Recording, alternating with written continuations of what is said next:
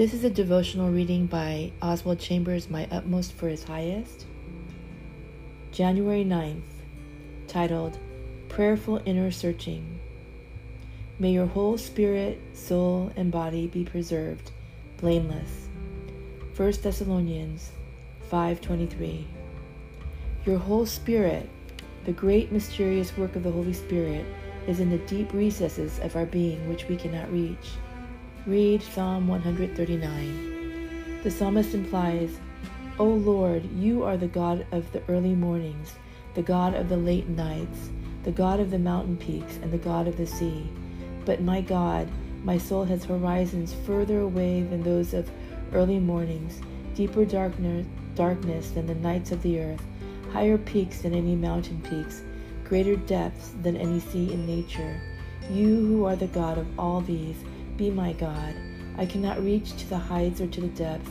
There are motives I cannot discover, dreams I cannot realize. My God, search me. Do we believe that God can fortify and protect our thought processes far beyond where we can go? The blood of Jesus Christ, His Son, cleanses us from all sin. If this verse means cleansing only on our conscious level, may God have mercy on us. The man who has been dulled by sin will say that he is not even conscious of it. But the cleansing from sin we experience will reach to the height and depths of our spirit if we will walk in the light as He is in the light. 1 John 1:7. The same Spirit that fed the life of Jesus Christ will feed the life of our spirit.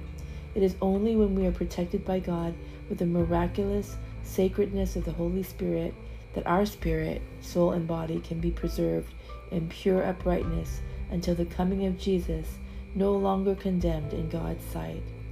We should more frequently allow our minds to meditate on these great, massive truths of God.